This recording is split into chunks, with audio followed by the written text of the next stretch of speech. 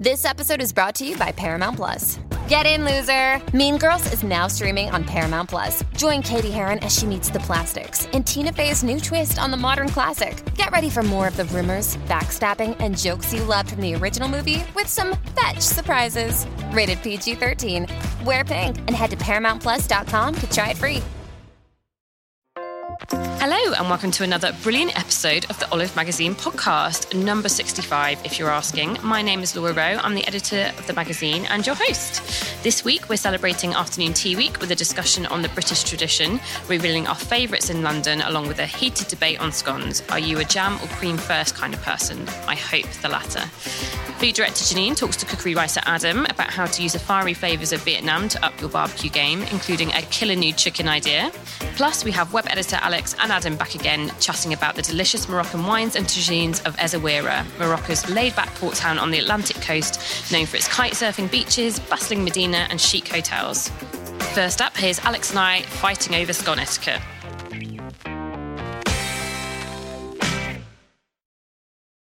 Hello, this is Laura, the editor of Olive, and I'm here with Alex, our lovely web editor. Hello. Hello. Alex is something of an afternoon tea expert in the office. Well, we all love it, and that's very timely because it's afternoon tea week this week, isn't it? Yes. It's a whole week dedicated to tea, scones, cakes and finger sandwiches. I can't think of anything better. Afternoon tea was apparently introduced to Britain in the 1840s. Did you know that, Alex? I'm sure you did as our expert. Yes, yeah, I did. I heard it from somewhere. I think that's how it goes, but I'm not sure. I think it's like a rumour. Yeah, I mean, there's mixed verdicts on it, but apparently it was the 7th Duchess of Bedford. Her name was Anna, and she complained of hunger during the late afternoon, which is something I think we can all relate to. Yes, definitely. That mid-afternoon hunger. But yes, so we at Olive have the very difficult job of tasting afternoon teas across the country for our dear readers. And so we visited quite a few each, haven't we? Yes. And lots in London, but lots across the country too. And with such a huge variety, ranging from traditional afternoon teas to themed afternoon teas, it can be quite overwhelming for Joe Blogs to choose, can't it? I think if you Google afternoon teas, you wouldn't know where to start. Absolutely, no. Or you just choose the obvious ones, perhaps like the Ritz or something like that, which are fantastic, but there are so many on offer. So, and they're not necessarily the best either. So. Controversial, but yes. So our afternoon teas in London feature on olivemagazine.com has nearly 30 destinations to choose from, and that's just in London. Yeah. So Alex, you've been to quite a few of those. I have. Which are your favourites?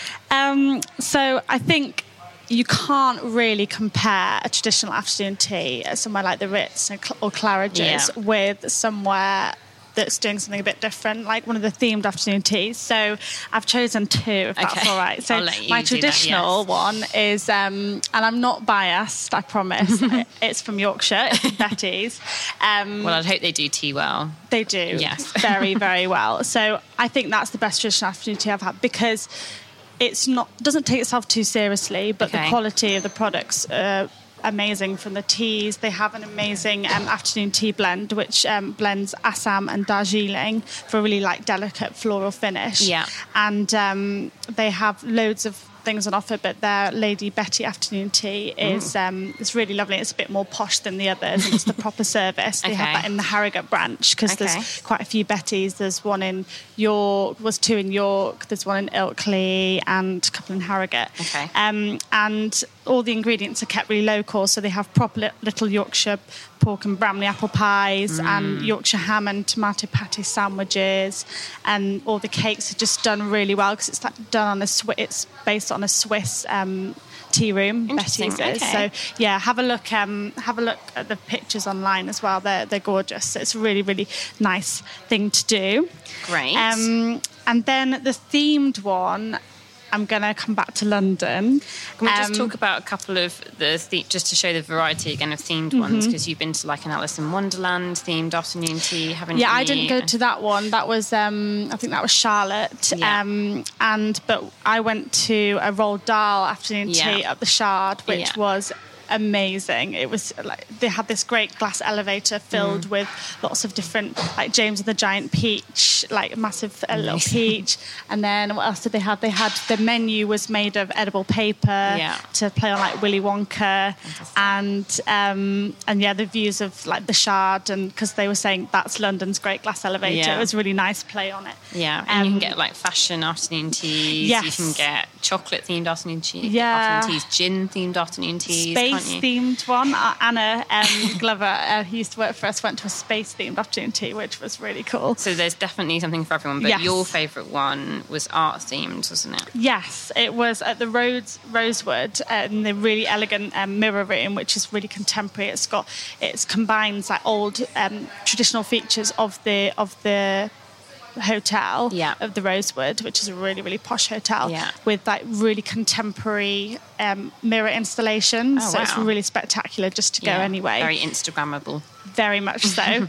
And the whole tea, from like the knowledgeable service to like delicate little finger sandwiches and impeccably sourced teas, was like really spot on in terms of just the traditional afternoon tea service. So they got the basics really right. Exactly, because often these gimmicky ones can be just a little bit too gimmicky, and they don't actually deliver on quality. Which is really important. But this really did. Good. And then what made it really stand out was the cake and pastry course, because each one of the treats are inspired by different artists. Lovely. And our favourite, I went with Amanda, Digital Intern, and our favourite was the white chocolate box, which was decorated with Banksy's Girl with a Red Balloon mural. I remember seeing that when you put it on Instagram. Gosh, just have a look on our Instagram account. It's like, it was absolutely stunning, and it had like lots of graffiti style. I don't even know what it was, like paintwork on the outside, but obviously it was edible. But again, it really, really delivered in flavour, because it was filled with this gooey hazelnut caramel and chocolate crema, and a light vanilla choux, which was like a little profiterole. So that was absolutely spot on, like the whole thing. Good Lord, that's making my mouth water. So it's actually quite funny when you're talking about all the different elements of an afternoon tea, because we all have like our own little rituals and preferences when it comes to tea, afternoon or otherwise, whether you're doing like a round in the office or whether you're doing a like proper spread at home. So let's talk about tea first. We've got a Facebook Live that we did yesterday at Sketch, when we spoke with the tea master there about various blends from around the world, and we gave our lovely viewers, readers, listeners a sneak peek into the quirky pink David Shrigley gallery, which is really something special, isn't it? And the loos as well. Yes, the pod loos that moo and do all sorts. So, definitely worth a look back on Facebook if you guys want to check that out. When it comes to tea, what's your favourite, Alex? Well, I love all tea, and obviously I love Yorkshire tea. Just have to say, because they're really good dipping. It's really good dipping material for chocolate digestive. So, which Alex is also addicted to. Yes, every day in the office. Digestive packets. There's panic. But also I love something a bit more refined, and that's oolong tea. Because it's just really delicate and fragrant, but also it has some real substance in terms of the texture, like it's really silky and soft, and that's created because of the roasting process that's unique to oolong, because I don't know if our listeners know, but oolong is a mixture between black tea and, well, it's somewhere in between black tea and green tea in terms of the amount of oxidization it goes through. I think they can call it, I've heard it called both a white tea and a blue tea. I think not many people realise how many varieties of tea there are, and there's different levels of fermentation and roasting and all those sorts of things. So there's a whole spectrum of tea to be tried, just like there is with coffee. Yeah, there really is. So I never thought I used to like tea, because I don't like tea bag tea. I think it's too bitter and doesn't have much delicate flavour. And then I started exploring all these different teas like oolong and those sorts of things, and you realise there's such a wide variety of flavour to be had. Because that's the thing, because with the oolong, it's the roast that's unique, because the other teas aren't roasted. I don't know, like, worlds and worlds about tea, but I know that it's definitely unique to the oolong, the roasting process. So that gives it more of like a bit more oomph, but it's still really delicate. And also each brew that you have releases like a new depth to the flavour. So it starts off really subtle and delicate, and then each time you have another one, it becomes more and more dark and smoky, and it's actually the name comes from the Chinese phrase Wu Long, which means black dragon. So that, it means the black dragon's like coming out with each brew. So so that literally means, just to clarify, if anyone doesn't really understand what you're saying, I'm sure they do, but that's to reuse the tea leaves every single time. So you don't throw them away like you would with a traditional tea bag. You just keep pouring the water over the top, and you get the different flavour profiles each time. Yes. And you can go like 5 or 6 times with those tea leaves, can't you? Yeah. So it's a very economical way to drink loose leaf tea as well.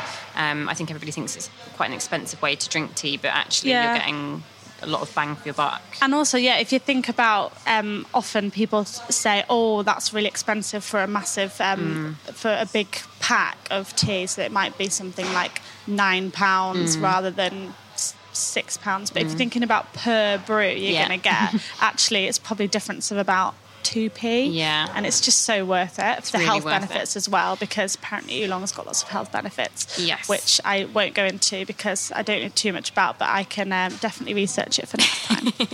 I think it's definitely, if you're not sure about the kind of tea you like, it's definitely worth going to a proper tea shop and having a chat with someone, because I guarantee you they'll find you a tea that you like. I really love Earl Grey. Yes, a lot of the commercial ones that you can get are, again, quite bitter. They are a bit more black tea heavy.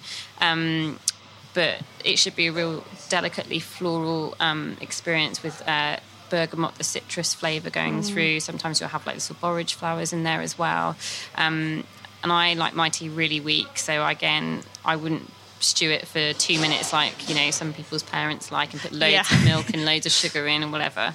Just really a delicate, like, little wash of the tea leaves is how I like to drink my Earl Grey, and then I can use those tea leaves again and again to get those flavours. And I love kind of jasmine pearls, which are really delicious. And lots of different white teas and blue teas and green teas. So I've never had blue tea. I'm going to try that next time. Yeah, definitely worth asking your local tea monger, if that's the right word. Okay, so the next thing to talk about is a bit of a sore subject for us. It's a bit raw at the moment. So as keen foodies in the Olive office, we do tend to agree on most things. The Olive team will fall into party line, but one topic has got us rather heated in the office. It has. With none of us backing down. But I think I should win, because I'm the editor, and you should just listen to what I say. So the debate is cream or jam first with scones. I don't even know why we're talking about it, Alex, because I'm right and you're wrong. Well, I think that we had a poll yesterday on Twitter, and it ended at 3:30 today, and the results actually have just come in, and it was 66% jam first and 34% cream first. I'm really disappointed in all of our readers. Well, not all of them, 66% of them. I'm really disappointed. It's wrong. Okay, why is it wrong, Laura? So there's quite a few rules when it comes to scones. One, you shouldn't slice it with a knife. No. You need to pull the scone apart. I like a nice rough surface to lie my cream on. Yeah. Cream should be clotted. Yes, absolutely. And I want a big spoon to get all that crust and a big dollop of cream on. I want to make an equator by spreading it on. So you've got a little kind of dip to put my jam in, and then I want a huge splodge of jam on top. It looks prettier. You wouldn't put jam on toast first and then butter it, would you? So why would you put put jam on and then cream? It makes no sense. It would look ugly. It would taste weird. It should be cream, then jam. No, end of. No, well, so I agree with everything you said up until the order, because I think it is so important, just a side note, to have clotted cream, thick, proper clotted cream, because whenever I go to an afternoon tea, and if ever they serve whipped cream, I literally would rather not have it at all. Yeah. So that's massive downer on. So just FYI, anyone who I'm visiting. Yeah, I'm going to interject here as well, because I am not a fan of a fruity scone, or when they're faffed with. No. I have to admit, I'm a real classic scone kind of gal. Me too. I like just buttermilk, really simple. It should be really buttery and be able to pull apart. I don't like raisins in them. No. I've had them. I like the thought. I had one in the Cotswolds actually, where they did lots of different types of scones. So they had like a cherry scone, a blueberry scone, and then a raisin scone. Okay. But it changes the texture of the scone. Completely. You don't have that lightness, and it kind of muddies that just really gentle flavour, and you want the cream and the jam to shine through. So you should have really good quality jam as well, homemade jam, ideally. Absolutely, yeah. Or, they should have sourced a really nice jam. Mm-hmm. Just put my tuppence in. Yeah, I agree again. But for me, so if you're going to have this amazing thick dollop of clotted cream, then I don't want that to be messed with in terms of texture. Right. So I want to put my jam on first, kind of, because I like a scone when it's warm. Okay. So I'm going to put my jam on first, so it kind of melts in a bit and caramelizes a little bit more. And then you put your massive dollop of cream on the top. Right. So it still stays thick and it's not like oozing in and melting a bit. I know with butter, I'm completely the way around. Butter, I want it to be sunk in, but with my cream, I want that texture. It's almost like butter in itself, and it's like really thick, and that's my reasoning. Yeah, I can kind of understand where you're coming from, but still fundamentally I think you're wrong, Alex. Yeah, well, so I need to beat that out with you. Okay, I think we're probably safer leaving it before I get fired. But if you want to join our little debate in the Olive office, just let us know on Twitter, Facebook and Instagram at Olive Magazine, and let us know which way around you like your cream and your jam. I think we all know which way you should vote, listeners. I hope you will not let me down. And thank you very much for that, Alex. No problem. And I'll be reviewing your contract shortly. Okay, thank you. bye. Bye.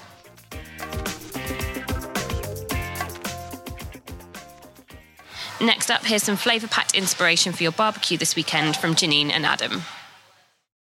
Okay, so this month in our September issue, we've got a really lovely recipe feature, which is all about how to perk up your standard barbecue fare with some brilliant Vietnamese flavours. And Adam, hi Adam, has written it. Tell us about your link to Vietnam, Adam, because you're quite sort of involved in, or you know the country quite well. My dad lives there with his wife, so I've been, maybe 3 or 4 times. Yeah. And I mean, I love Vietnamese food. I eat it in London. I cook it at home. So, I think just sort of exploring the country and exploring its flavours, kind of thought it would be a good idea for a feature. And also the flavours work really well, sort of put into barbecue. Yeah. Yeah. So when you were thinking about the barbecue season, you suddenly thought, let's get some of those crazy flavours in there. Yeah, it kind of started off because I went to a little island called Phu Quoc, and they do, basically you just go, they have like big bubbling tanks of live seafood, and you kind of, sorry if you're squeamish, you basically just pick out the thing that you want, and they then take it over to a big charcoal grill, and you choose your dipping sauce or your marinade or like what they're going to cook it in, and they throw it in the grill. You go and take a seat on a really, really small preschool, primary school chair and have a beer with a lump of ice in it, and wait for them to bring it. So that was really cool. I thought that was like it's that idea, isn't it, of cooking something quite simply but then packing in all these flavours. Let's talk about the flavours, because you've written this quite nice little glossary at the end of the feature which highlights some of those flavours that you're going to hate if you have Vietnamese food. So first of all, fish sauce. Yeah, of course, ever present. It's literally like the main seasoning. They have salt and soy because of the Chinese influence, but fish sauce is really important to them. It's also different to Thai fish sauce in that it's slightly mellower. It's not as punchy. Yeah, not as punchy. I mean, it still will make your kitchen smell. For the uninitiated, fish sauce is it's basically fermented anchovy type fish, isn't it? Yeah. Which I actually once had the pleasure of going to a fish sauce factory in Thailand, and what they do is they get all the little fishies, they put them in massive tanks outside, they put salt on top of them, cover them on top, and then they leave it in the sun, let it ferment. And it smells exactly like you think it would smell after a fish has been there. I can imagine. But the point about fish sauce is it's incredible, isn't it? The flavour, like it smells like sort of stinky fish, but tastes nothing like that. I mean, it again, like it's this, umami thing that we all talk about, but it's just got such a depth when you add it to things, and it's balanced with, the Southeast Asian balancing of the chili, the lime, the sugar. It just has this depth of flavour like salt would never, or soy would, well, maybe soy might, but salt would never give you. And it's the in the Vietnamese sort of what would you call it when they have the four main things? So it's hot, salty, sweet, and sour, and that performs the salt function. Yeah. But also, that's like, I think that those ratios differ between the Southeast Asian countries. So Thai is definitely slightly higher on the chili and the sour. Yeah. So particularly if you go to northern Thailand, they like the heat. They love the heat up there, jungle curries and such like. Yeah. Whereas down south, it might be like the slightly sweeter coconut milk based curries, like the red Thai curries and green Thai curries that have a little bit more like base sweetness to them. Whereas in Vietnam, they love. It's more sugary as opposed to... Because that's what I was going to talk about next, because people might be... I think you said don't be surprised at the amount of sugar that gets put into different dishes. You'll see if you go on a street stall, someone will be making a sauce and then they'll just be labeling. It's always a ladle. Ladles of castor sugar. It's not... Oh, well, it's palm sugar, actually, isn't it? It would classically be. But they do use a bit of castor as well, I think, for the caramel. Yeah, they do. I think that's probably more of the French influence of bringing that to Vietnam. But things like the caramel pork loin. And also there's caramel. There's like lots of sugar in the fish sauce wings as well. But they just do like sweeter flavors. Like when they have their Vietnamese iced coffee, it's literally just condensed milk and espresso. You need it though, because I was in Thailand recently, and I had a nice coffee, and it was Nescafe that they just made with boiling water then tons of sugar in and condensed milk and a ton of ice. And it was on a hot day. Nothing beats it. A very slight hangover. It was the best thing. Allowed. It was just the best thing. I so needed it, and it restored me completely. So I think they've got that one down. So basically I took that idea and thought, why don't we add booze to it? Yeah. Because you've got a recipe. I have a recipe for it. So I made. So basically, like in Vietnam, the coffee sida is what they would call it. Yeah. Like Vietnamese iced coffee is everywhere. So I thought, why not combine the idea with a espresso martini? Yeah. And sort of basically just put vodka and coffee liqueur in it as well. Yeah. And it really works. I implore people to make that. You didn't hold back on the vodka and Kahlua in that though, did you? No, I think I remember testing that, and it was quite a heady mix. Well, because it's really that's why espresso martinis in general are so dangerous, because it's really strong coffee and then sweetness, which you don't really know how much booze you're getting, which I think is always the best way. It always works. Get as much in there as possible. When you're feeling a little bit jaded, that's always my go-to cocktail, I have to say. So we talked about them. Let's talk about the basil that they use, which is, I think it is a kind of variation on Thai basil, it's what we would buy as Thai basil, and it's got a completely different flavour, hasn't it, to our sweet basil. It's a lot more pungent, and it's also like the actual texture of it's different. So they add it at different. So like when we in the West would eat our sweet basil mainly in salads, and you don't really cook with it because it just kind of goes like grey, slimy, greeny, brown, slimy. Or you would add it right at the end of a sauce. Whereas in Vietnamese cooking, it's much more hardy and rusty. You can actually put it in things and the heat, and it still keeps that fresh flavour. Like it doesn't lose it in the heat of the like a pho, for example. I think that's what I really like about Vietnamese food as well. The way that you often get like a little side dish of all of your things to put on top of your pho. They love to garnish. They love like a massive, but like a whole bunch of mint and basil. There's the Vietnamese coriander as well that like you just can't get here. I wouldn't include it because you can't really get it, but I think it's just slightly smaller and more delicate. There's like you always get a big plate of herbs to add to your. So let's talk about a couple of these star recipes. One that I'm going to highlight, which I loved, was these. Because I love a chicken wing. Everyone loves chicken wing. Barbecue fish sauce wings, which you kind of make a marinade out of fish sauce, chili, and a lot of sugar.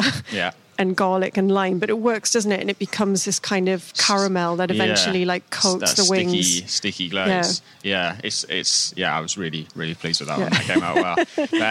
I saw it actually at a restaurant called Smoke and Goat in London. They do it, but they batter their chicken really hard. Oh, really? Really hard, deep fry it, so it's really, really That's crisp. a very Southeast Asian thing to do, though, isn't it? Then toss it through this sort of sticky, glazy sauce. But I kind of just thought, like obviously no one at a barbecue, you're not going to deep fry anything. So it's kind of more marinating the chicken wings in that, and then sort of cooking them and then glazing them with that on the barbecue. So they eventually get really, really sticky and charred. And lots of napkins and some beer. Definitely. That is all you need for that. Absolutely. And then this other one that I really love because I love crispy bits, which is actually our cover recipe: char-grilled squid and prawns with crispy. Tell us about crispy bits, because that is a massive thing in Vietnam, isn't it? Yeah, I mean, they love crispy, but deep frying it is pretty big in Vietnam. If you've ever had the more traditional, because obviously everyone knows the sort of summer rolls, the like light rice paper wraps, but they also have a separate spring roll of their own, which is made like this sort of I don't know, it's kind of really flaky pastry type thing that you roll up, and it's very short and. Is it like a samosa-y pastry? Yeah, but I've never had it. It's like in trying to guess now. Shardy.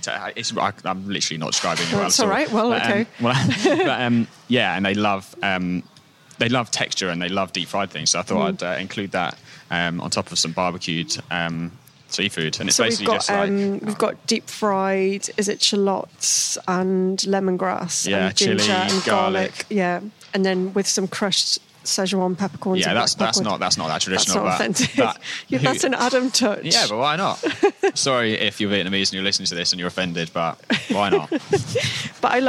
Again, it's that extra texture, isn't it? So you've got like soft kind of squid and prawn. And then you've got this beautiful dipping sauce, which is really punchy, and then you've got kind of like all the crunchy bits on top, which give you that extra level of. Yeah. And I think that's kind of what slightly sets it apart. And the good thing about it is you can make them way ahead. So again, you're not deep fry it and put them on some kitchen paper in a little airtight container, and then just sprinkle them on the last minute for that flourish that's going to get you all the extra brownie points with your. Yeah. A really good tip for anyone at home as well. This is quite chefy. This is what you do in a restaurant. Is those little sachets you get when you buy trainers that is to keep it dry. Oh, like the little gel packets. Yeah, silica. Silica. Yeah, silica. If you tape one of them to the inside of your airtight container. What? Then the reason why they're in your trainers is to absorb moisture. Yeah. So in case they get wet, it's really absorbative. So if you put it in your airtight container, your if you make twirls ahead or like anything like that you've made crispy things, it will keep them crispy because it's the moisture that is making them go soft. That's just in the air and in the environment. Just don't eat that. Obviously, don't eat the sachet, and don't split it, don't open it. Just literally tape it to the top so that it's got some, so it's in contact with the air, and that'll. This keep is a your bona fide tip because Adam has worked in some amazing top restaurants. That's what they do. Well, let's end on that tip. Thank you so much for that, Adam. Yeah. You can find all of these recipes in our new shiny September issue out now. So go get it. Go and try some Vietnamese. Yeah, do it. Thank you. And finally, if you're looking for a quirky weekend break, look no further than Essaouira, the Moroccan port town. Here's Alex and Adam sharing their foodie tips. Hello, it's Alex here, and I'm with Adam. Hello. Writer, and we are going to chat about Essaouira in Morocco. So Essaouira, finally we've got the pronunciation right. Is that the way to pronounce it? I'm still finding it a bit hard in the office. There's a lot of letters in there, and it's difficult for definitely my mouth to say. Yeah. So it actually means like beautiful image or like something walled as well in Arabic, yes. I assume. Yes. But it used to be called Mogador during French occupancy. But then when they gained independence, they changed it to Essaouira. And Essaouira, for those of you who don't know, is a port in Morocco on the Atlantic coast. Yeah. So it's a nice place to go. It's a bit different to Marrakesh because Marrakesh is so obviously it's incredible, and all the colours and the markets and the souks are incredible, but it can be a bit overwhelming. Essaouira's got a bit more of like a hippie it's vibe, hasn't it? Yeah, it's got that sort of, well, for me, it's got that sort of surfery vibe, which is why I went. Yeah, well, it's because it's known as the Windy City of Africa. It is known as the Windy City of Africa. Which is why it's really, really popular with kite surfers. Yes. So when you walk down the beach, you'll see, people, and it's like actual professional level, so people are really, really good. Yes. But I actually went to go surfing, which was really cool. So you can use surf there as well, because I know a lot of kite surfing spots like Tarifa in Spain, like you can't actually surf because the wind's too strong. You can. It doesn't make. It's not the easiest, because with surfing you need regular waves, and the wind kind of makes the waves irregular. But you do your best. Yeah. And it's very windy, isn't it? Like, I'm going to say, because I used to live in Tarifa, which is known as the windiest city in Europe. So when someone said, "Oh, it's going to be really windy," I was like, "I'll be fine." Actually, you know what? It is pretty bad, isn't it? The sand, but it's not. No, I don't mean we don't want to stop anyone from going there. And that's the main thing. No. But, I mean, the wind can get up pretty high, but there are secluded beaches and not as open spaces. Like where I went surfing, we were the only people for as far as the eye could see either way on a beach, and there was just a couple of camels. It was genuinely there was camels down on the sand. So cliche, isn't it? Yeah, it was amazing to be literally on this huge coast, exposed African coastline, just surfing. Yeah, it was really cool. With the camels. With the camels, yeah. So you can great surfers actually. you can take shelter on. There's a really nice cool beach bar called Ocean Vagabond. I don't know if you went there. Is it's on the main beach. Oh no, beach. Right. Okay. Yeah. So it's just a bit set back a little bit, but it's really cool. But also, they've built up the Medina and the main town, so that the town is protected from the wind, haven't they? Well, that's the thing. You wouldn't even know that there is a strong wind because of the 20-foot old medieval or Middle Ages wall that runs all the way around the old town or the Medina or whatever. Yes. So outside it can be, I don't know, it can feel really a little bit weather beaten, but then as soon as you step in the walls, it's calm, cool, because there's obviously a lot of shade from the really high walls, and it's like a little I don't know, hideaway from the weather. And also I feel like it's hideaway is maybe not the correct word, but it's a bit of a shelter from the rest of Morocco, because I really was surprised at how calm it was, even though it still has that amazing vibrancy with all of the there's the hole-in-wall shops, and there's carts flogging fresh bread and fresh orange juice. They're really well known for their fresh orange juice, aren't they?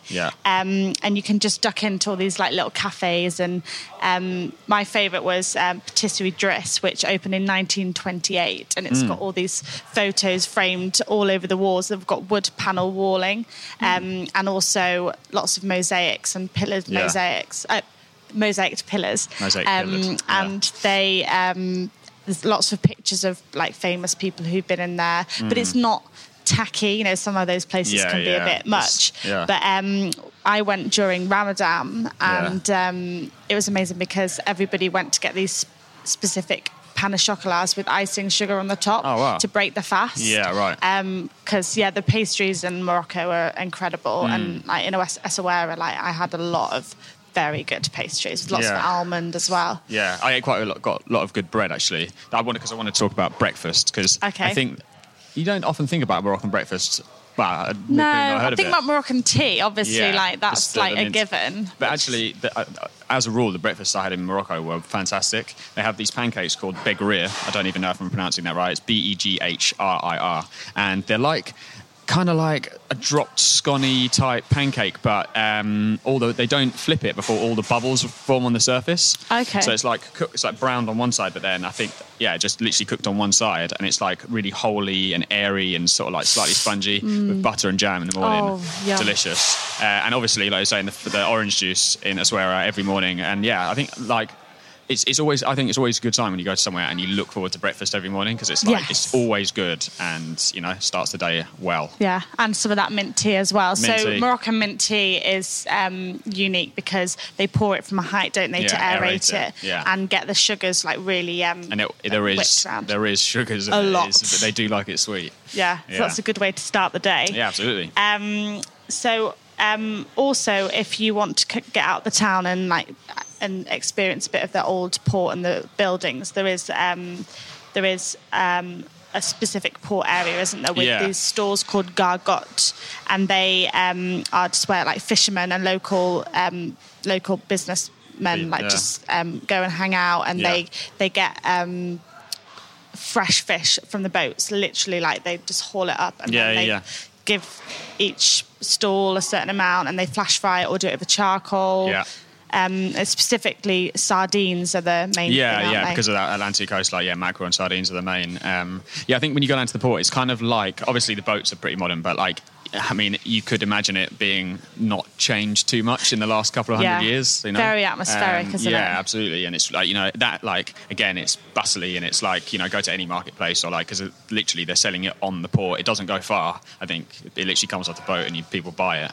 Yeah. It's really bustly, people haggling and, and it hasn't been it's not that touristy. No. There were plenty of tourists around, but it's not somewhere you see these beautiful market halls that are quite posh and it's not like that at all. It's just not like that. Yeah, you have to really get involved, don't you? Yeah, you Which do. is what I love about Moroccan cuisine as well, because it's very they keep to their traditions a lot. Yeah. So obviously there's the tagine, yes, which I think everyone just not everyone. Some people just think that a tagine's a tagine, and what do you eat in Morocco? Tagine. It's what type of tagine? Yeah, because the menus are amazing. When you go home, it's what did you eat? Yeah, tagine. I genuinely had a tagine every night for 4 nights, and it was different every night. Yeah, which is your favourite?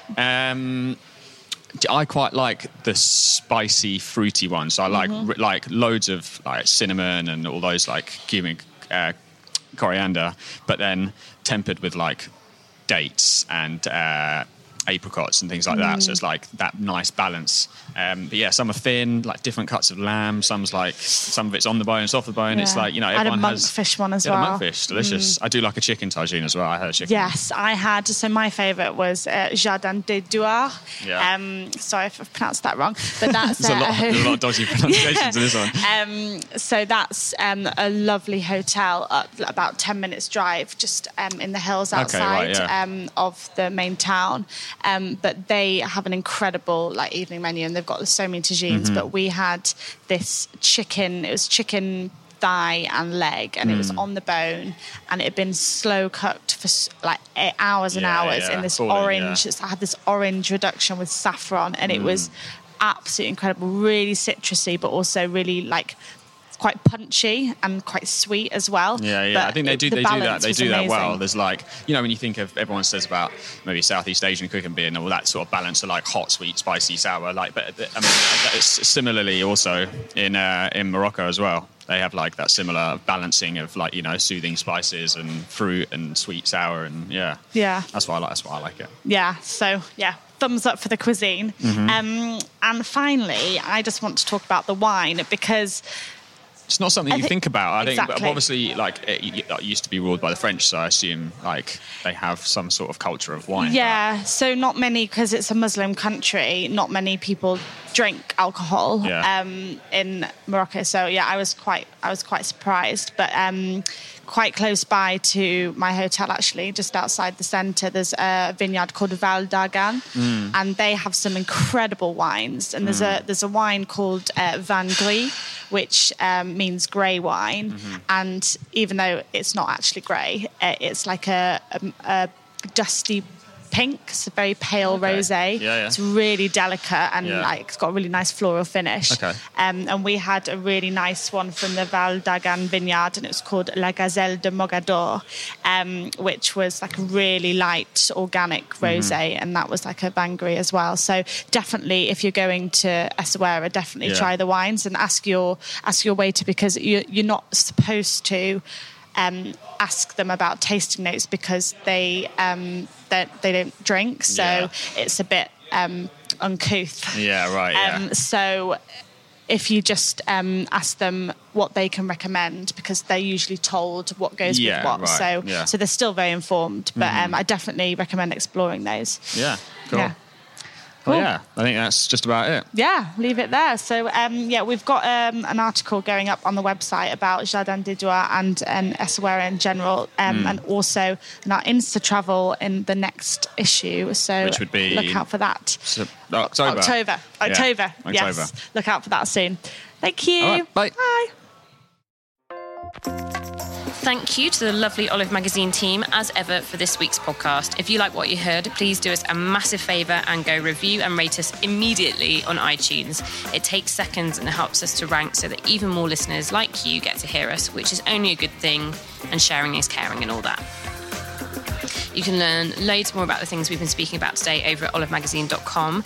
And of course, you can buy the magazine itself in all good supermarkets and newsagents, especially worth it for the Vietnamese barbecue feature. They are so delicious.